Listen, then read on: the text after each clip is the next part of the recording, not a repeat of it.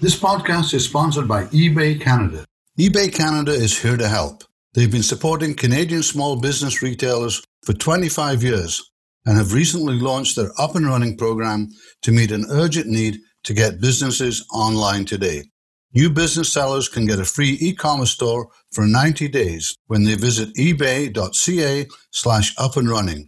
Offer open until August the 22nd. Welcome to Canada's podcast, the #1 podcast for entrepreneurs by entrepreneurs. Hello, this is Robert Smile coming to you today with Vancouver's Podcast, a member of the Canada's Podcast Network, where we talk to the entrepreneurs who are making it happen here in Vancouver, British Columbia. When Roger Haskett graduated from university, he had a BA in history, professional certificate for teaching, BFA in acting, and a Master of Arts in education. Since graduating, Roger created and grew Engagement Unlimited, acted in over 100 TV shows, films, and commercials like X-Files, Supernatural, iZombie, and became an international keynote speaker.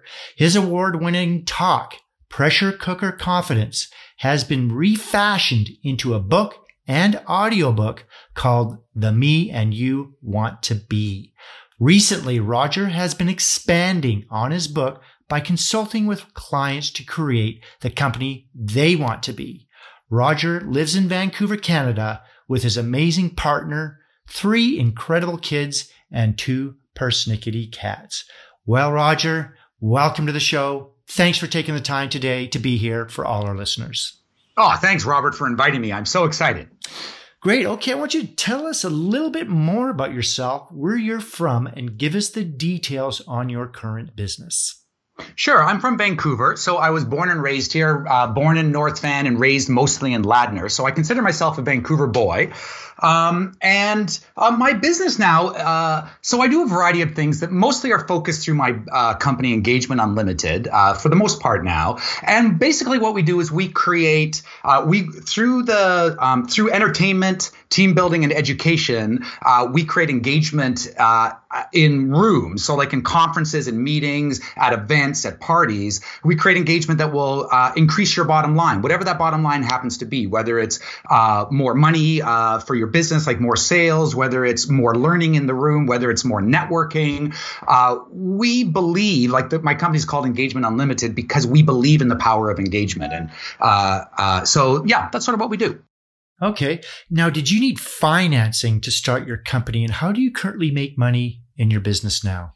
Sure. So financing wasn't even an option for me. Like I never even considered it. I built this company based, I sort of consider myself to be a reluctant entrepreneur. Like I didn't go into owning a company because I desperately wanted to own a company. I created a company because I desperately wanted to do the things I wanted to do, which involved acting and this idea of creating a new energy in the room and changing the way people think about themselves, changing the way they see themselves. So, really, it was stuff that I financed myself. And I guess I did have financing in the sense that I built up a little mini real estate empire from when I graduated from university that would, no matter what, would give me money enough that I could live and throw off enough money that I could keep investing in my business. So I guess I sort of self-financed. Okay, so you bootstrapped.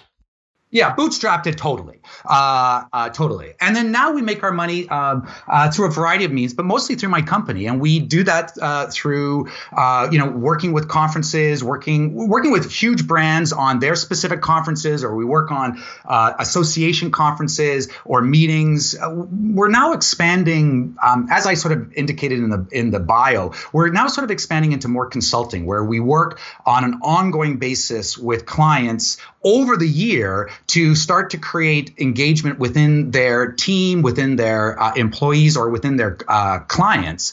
So we sort of are shifting where most of our work up until 2016 was really in rooms, was in event rooms, in conference rooms. So really we are all about what happened in that room and making that room so powerful that it affected the rest of people's lives. What we found over time is that our clients weren't satisfied with that. They wanted more. They wanted to have not just a conference once a year that really made a difference to the people. They wanted to see that difference on an ongoing basis. So in the last couple of years, we've really started to, mostly based on our clients asking, we've really started to expand into this realm of now talking about the company or the organization you want to be, and how do you actually start to construct that using the sort of systems that we created that work in the room. So now we're just sort of expanding it to how does it work in your company or in your office or within your team or even within your family. Like there's lots of different applications for it. So that's sort of where we make our money now. Okay, what is the long-term vision and what will your company look like in the future? Do you see the company expanding into other areas and where beyond Vancouver, BC, or even Canada? Yeah, totally. So we have now, I have a small team, like we have 3 full-time and 1 part-time. And then we have a huge roster of incredibly talented performers that we draw upon. But my vision is that we get to 7 or 8 people in our core office itself, working on various divisions. There's, I have a brain that constantly is creating new ideas for things that we can do. So I want more people around to help take those ideas and lock them into the world.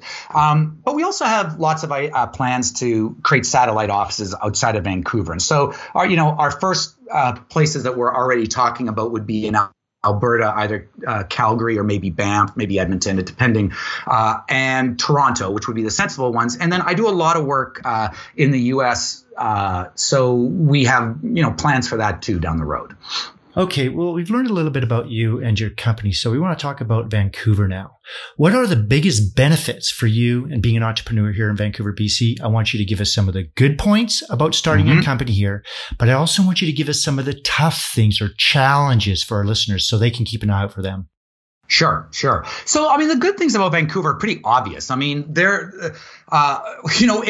It's a beautiful city. I have a talk called How to Think Like a Vancouverite. And the basic point of how to think like a Vancouverite is that we are constantly slapped by beauty. You look up and you're like, whoa, like look at how amazing the place we live is. But that leads to, I believe, an amazing attitude in Vancouverites, which is they demand work and life balance. Not even work and life balance. They demand harmony. They demand harmony in their life, so that it's not I'm going to work like a dog and then have what life do I have?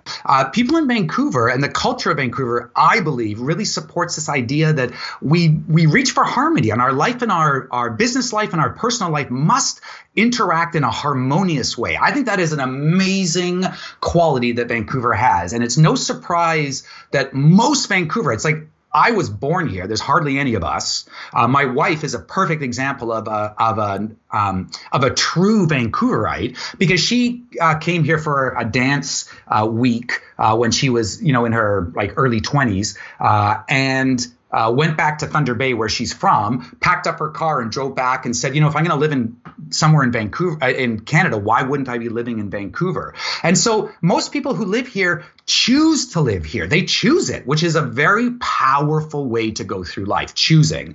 So those are the great things. The challenging things are this. Most people know about this. It's really expensive in Vancouver. Real estate, amongst other things, is crazy. And so as an entrepreneur, I have to figure out how to make enough money to pay the salaries to allow people to live in this crazy expensive city, while still only dealing with the Vancouver market for the most part. Well, my company does, and we busted out of that a number of years ago. But until we had, it's a challenge to go, we're going to make our money in Vancouver while still giving people the resources to live here. So that, I think, is a massive challenge to live in Vancouver. But here's another one. So let me tell you this story. So in 2004, a musical that I had co-written with an amazing, talented partner of mine, was chosen by Disney Studios and Stephen Schwartz to be one of the top musicals of that year. So in 2004. So there were 4 that they chose across North America. And we went down, we brought a whole group of performers down to LA, and we went to Disney Studios and we performed segments of the musical. So what happened there after we finished was there were, 400 people in the room. It's on Disney Studios. I'm standing next to Mickey Mouse topiary. scary. Like, it's mind-blowingly cool. And at the end of it, we're swarmed by people who are thrusting business cards into our hands going, we want to talk to you about this. What can we do to help? How can we be involved? And there's this crazy synergy in the room of people trying to attach themselves to something that they see as immensely valuable, as something with potential. So flash forward 5 years, it's 2009, our musical is chosen in Vancouver as one of the top musicals across Canada. And so we're doing exactly the same thing. We're performing snippets of it in Vancouver. The difference is in LA, we had 400 people on Disney Studios. Here in Vancouver, we had 40 people at the Arts Club Theater. And at the end of it, what happens is that we're not mobbed by people throwing or trying to thrust business cards into our hands. Instead, people sort of drift up and go, wow, that's amazing. That is an amazing show. Maybe one of the best I've seen. Thumbs up. Way to go. Good luck. And they drift away. And the next person drifts up and goes, way to go. That's an amazing show. And they drift away. And you're left at the end of the night going, where is the synergy? Where is the energy? Where are the people leaning in going, hey, you've got a great idea. We want to be part of it. So to me, that's a little bit of the challenge of being in Vancouver, is that we have a harmonious nature, but it's also laid back. And so I believe that to be an entrepreneur in Vancouver means that you have to overcome those type of hurdles that are just sort of culturally present in our city. So that's what I would say. Okay. We do some of our best work outside the office. Is there a place in the Lower Mainland, close to where you live or work, where you like to go recharge or get inspired and think about ideas or just think about your business? And does it change with this season, considering all the rain we get here? So the easy answer to that is that, I love to go see some of the major attractions in Vancouver. Like, I love to go to Granville Island and take my kids there. I love to go to Commercial Drive. There's lots of places I love to go along the seawall. That's an amazing place to go and recharge. But the truth is, on a daily basis, what I do to recharge is just walk. I walk around Vancouver. If you don't know Vancouver, anywhere you walk is beautiful. Like, everywhere is trees, everywhere are bushes, everywhere is green. And so I just walk. I tramp around if I'm at my home office, I tramp around my house in East Vancouver. And if I'm downtown, I walk around the seawall. So I do that. I find that just getting out into the open air in Vancouver and getting out of an office and into the fresh, neuroscience teaches us that there's a tremendous value in being outside in nature. And when you're in Vancouver, nature is right there. So I do that all the time. And so when it's rainy, I have to admit, at times, it's easy for me not to go for a walk. But, I'm a Vancouverite, so I just have rain gear. So, I put on my rain jacket and I go for a walk. It's not that big of a deal. So, yeah, that's sort of what I do. Okay, we have a lot of international listeners. So this next question, I want you to speak to them. If you were to start all over again and you just moved here to Vancouver, BC, but this time you do not know anyone, knowing what you know now, what would you do? And how would you go about starting all over again as an entrepreneur? Yeah.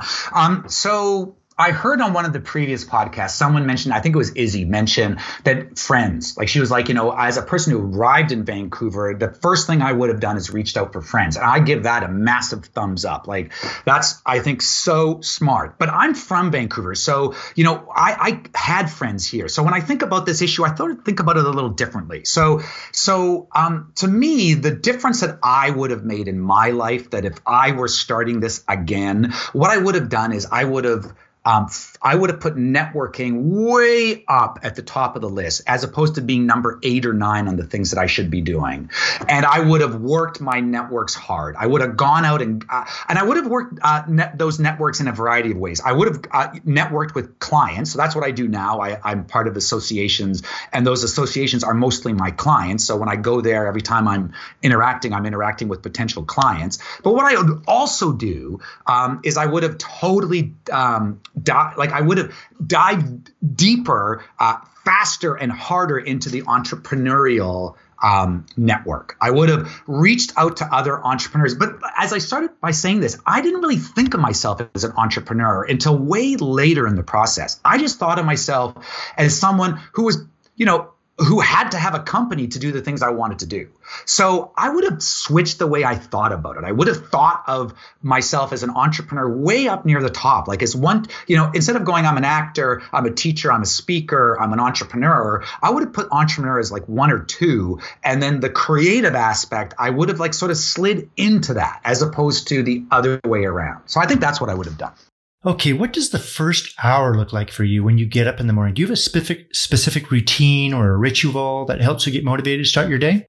Yes and no. So the first thing I do is I look at, when I wake up, one of the first things I do, if I don't have my little daughter crawling into bed with me, I'm not dealing immediately with kids, I will check my phone and I will check Slack and I will check to make sure that there's nothing, my email, to make sure there's nothing that I need to focus on for the next while. Because the first hour of the day, I focus on my family as much as possible. Sometimes it's better, sometimes it's less. But I really believe that if I want to be at work and working the best I can, it is really good for me to start the day the right way. And the right way is to start it with love and to start it with connection and to start it with joy. So, for my first hour is I get up and I play with my kids for a while and I cook them cream of wheat if I'm making breakfast, or we hang out while my wife is making smoothies and we sit around the island area and we sort of play, we talk and play and we do that. Once I get to work, which is, an hour, either, walking up my stairs or going downtown, then I have a slightly different process. And I put usually my most important task at the start of the day. Usually for me, that's writing or some sort of creative process. So I usually put that in my calendar and I try to do it right away because, within 20 minutes of being at the office, who knows what's going to be happening. So I really try to focus on the most important thing right away. But that's after I'm checking with communication and I sort of engage with the team to make sure that everything is running the way it should be. So that's sort of, if that's a routine, that's my routine. Do you think entrepreneurs have to be weird or unique in a positive way or are wired differently? I think that you can totally learn entrepreneurship if you want to, if you really want to. Being an entrepreneur is crazy. Like, it's a crazy job for the most part. You work really hard to make your vision come true. And, whether it costs more or takes longer or is harder. You need sort of from that point of view, you need, to have drive and you need to have self-motivated drive.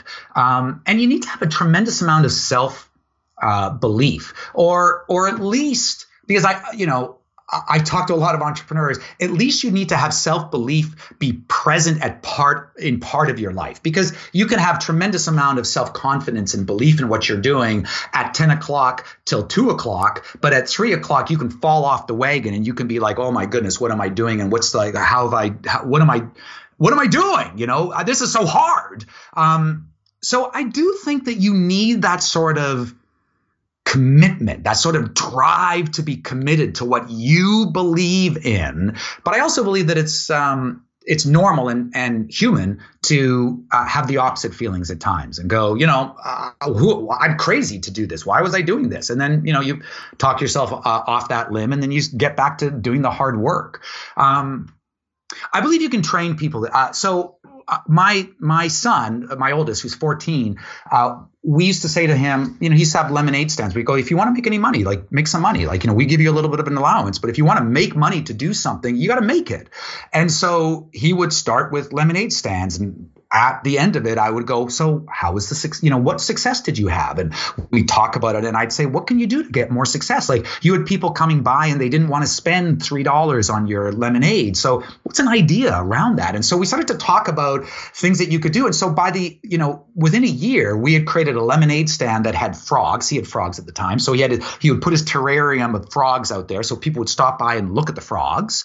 And then they would be there for the lemonade. And we changed the pricing. So rather than it being like $2 or whatever, we made it by donation. And so what we found is that people donated usually more than you asked. So what I found is that by the time my kid was 8, he had already started to think about life as an entrepreneur does, as not in how can someone give me money so I can do the things I want, like an allowance, but rather, what can I do to get the money myself? And how do I be smarter so that I get more money faster and easier while I'm, providing a service to people that they want?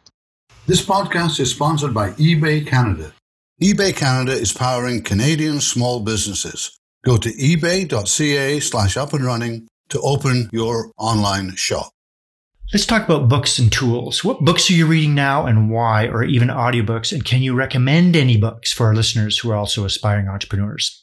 Sure. I read a lot of fiction. So that's the first thing is I spend most of my time reading fiction as much as I can. I believe there's tremendous value in fiction. But when I'm reading nonfiction, some of the books that I've read in the last while that have really resonated with me, like changed the way I see the world, would be The Happiness Advantage. That's got to be way up there at the top. It's a great TED Talk. You can watch it for 20 minutes and see if you want to get the book. To me, that book is the first book I recommend in the last 5 years. It's the first book because I think it's so amazing. It teaches us that there's an advantage to being happy. And that advantage is something you can use to reach for the success you want. Another book I found really valuable is Sapiens, which is a brief look at history. It's like 400 pages long, so not brief.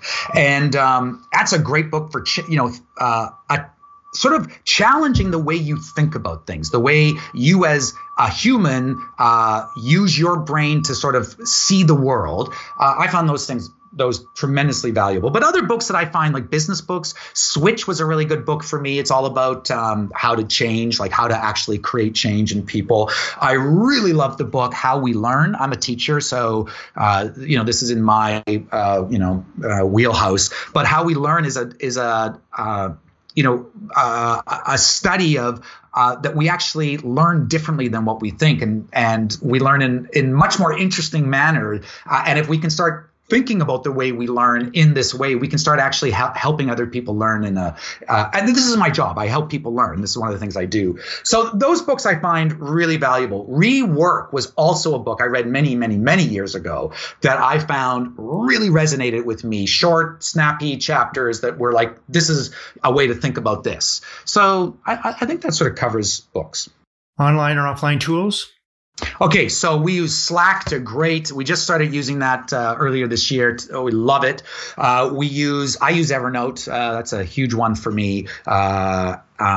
We have a customized version of FileMaker, which is our CRM that we customized over many, many, many years to sort of be exactly what we want. We use Pipedrive for our sales, and we just started using that in June, and it's revolutionized our sales process and even our sales conversations. I can't speak highly enough about Pipedrive. But the offline tools that we use, I have my home office is covered, the walls are covered in whiteboard wallpaper. So I used to have whiteboards everywhere, and I found them super valuable, but they're small, et cetera. You only put so much on them. So I found a company that sells whiteboard wallpaper. So I just whiteboard my office. So I write on my walls all the most important things. And so, location is super important when you're dealing with real estate. And so I have stuff that if I turn my head when I'm at my desk, I turn my head to my right, which I do the most. It turns out I have there my most important stuff. So this is my success and challenge patterns that I have written here, so I can keep them in mind. I have my vision about where I want to be in 1 year, 3 years, 5 years, 10 years. I have just past that. I have the beginnings of talks that I'm working on. So I'm a real visual person. So I find that if I don't surround myself with the things that I want to be working on, like if they're buried in my computer somewhere, I just don't use them as much. I don't think about them as much. But when I can just turn my head or turn my chair and see the things that are the most important to me right now, and they're splashed all over my walls, I have found that it increased my efficiency, my focus, my ability to push forward on the most important things. It was like ridiculous how powerful it was. So I really encourage anyone, if you're visual at all, get whiteboard wallpaper and see what it does. I think it will do wonders. If you weren't doing what you do now, What would you like to do for a profession? Yeah, that's a challenge because I'm a slash guy. I have a lot of slashes after my name, like actor, teacher, writer, director, entrepreneur. So for me, when I find things that I want to do, I do them. Like honestly, like if I'm like, well, I want to be a speaker now. Well, so 8 years ago, I decided I was going to take speaking seriously, and I sort of, turn my company to do the things I want. That's the power of being an entrepreneur. I think that's the joy of it. So if I wasn't doing what I do now, I would be a politician. And I don't want to be a politician, but I believe the world needs it. And I believe that we have to change the way we interact with ourselves and our world. Otherwise, we won't have a world for us to inhabit, or we'll have a world, but it won't be good for us. So I think about this more and more, that I wonder if this is the next direction for me. But I am not interested in being a politician. I am not interested in that life whatsoever, but I do believe that politicians right now are essential to do the things that we need to do in this world. So I might be willing to give up some of my time to do that. What kind of a job would you not like to do? Could not do it? I couldn't do anything that required repetitive routine as its main focus. I couldn't do anything that doesn't recognize initiative as one of the cornerstones of what you do on a daily basis. So there's a whole bunch of jobs that are out of I don't even consider, because they're those things. Not that they're not important, not that they're not valuable. As a matter of fact, some of the most valuable people on my team are people who do exactly those things, because I'm not so good at it. It's not that I hold routine in disrespect. It's just that routine for me is akin to death. And I don't know how to have that type of routine and still live the life that I want to live. Okay. In business, what is your favorite word, quote, or sentence that you like to use? Okay. I would say one that's resonated for years and years with me is a Peter Brock quote that says, "Bite off more than you can chew and chew like crazy." Or chew like hell, I think is what he says. I believe that captures an entrepreneur's life in a nutshell. I also think I talked to a friend of mine in the event industry who about 10 years ago's career just sort of started to like take off. And I said to her we were having coffee, and I said to her, what is it that you've done recently that changed, like that has brought about this change that I can see, like it's so apparent? And she said, Roger, I just now live by these rules. Be me publicly. So she said, I didn't change anything I did. I did all the same things I did on a daily basis, but I just did it publicly. So I did it more on Twitter. I did it more in social media. Like I let the world know what I'm doing. And she said that changed everything. So since hearing that, that's one of the mantras I have, to be me publicly, to help try to push my growth along as fast as I can. Okay. What is your least favorite word or sentence you do not like to hear? Well, I don't like to hear no, but I guess I'm an improviser. See, it's crazy. I keep, I'm a teacher, I'm an actor, I'm an improviser. These things are all true. This is why I'm a slash guy. But as an improviser, we're taught a very important rule, which is yes and. Most people know this concept. Whenever you're dealing in a collaborative fashion, the way to interact with people is to say yes and, not to say no but, or even yes but. So some of my favorite words are yes and. Like, so, hey, here's an idea. Why don't we figure out, we should expand into Calgary. Yes, and we should figure out, so you take the idea and you just build on it. It's part of the sort of fight to be positive belief that I have. So the word that I don't like then is when people say yes, but. Because yes, but sounds like a yes, but the but is the important part. And the but is really the no. So it's a great way of saying yes, no. So the yes, but is a phrase that I would be happy hearing much less of. What keeps you up at night, if anything? Well, a number of things. My kids and worrying about them and worrying about the future, that keeps me up at night. In terms of entrepreneurship, cash flow is a challenge. It ebbs and flows sometimes, but when it's a challenge, it's a real challenge. That keeps me up at times. I really spend a lot of time trying to figure out how to continue to make the company I have reflect my deepest desires and needs. It seems strange to say that because you'd think if it was your company, it would be easy to reflect your deepest desires and needs, but it's not. Companies take on a life of their own, and their structures take on a life of their own. So I spend a lot of time trying to make sure that we are not going down paths that might be profitable, but are not the paths I want to go down. So yeah, that sort of stuff keeps me up. Okay. Give us the top 3 things on your inspired life list. This could be like if you want to do a TEDx talk or you want to travel more, philanthropy, write a book, anything like that. You've written books, okay. Another book? Yeah, I do certainly have some more books in me, that's for sure. I really want to take my kids on a round-the-world trip, my family, all of us. When I was in grade 4, my family went to Mexico for a year. And I think it was so important for me to feel, like to viscerally understand what it's like to be a visible minority.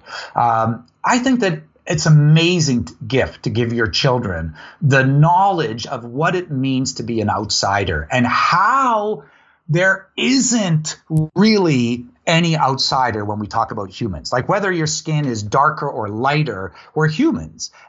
So maybe it's not a trip around the world. Maybe it's more like, a month here and a month there. But in places where we don't actually we don't belong at the start. But by the time we are leaving, we feel that this is somewhere we do belong. I think that would be an amazing thing to give my kids and my wife and me. And I have a lot of projects. Like I have a musical I mentioned. I got some TV shows and movies that I've written that are waiting for me to get enough clout to have them made. So on my bucket list, I'd like to see some of those things made. Do you have any advice that you may have received that you can pass on to entrepreneurs throughout British Columbia?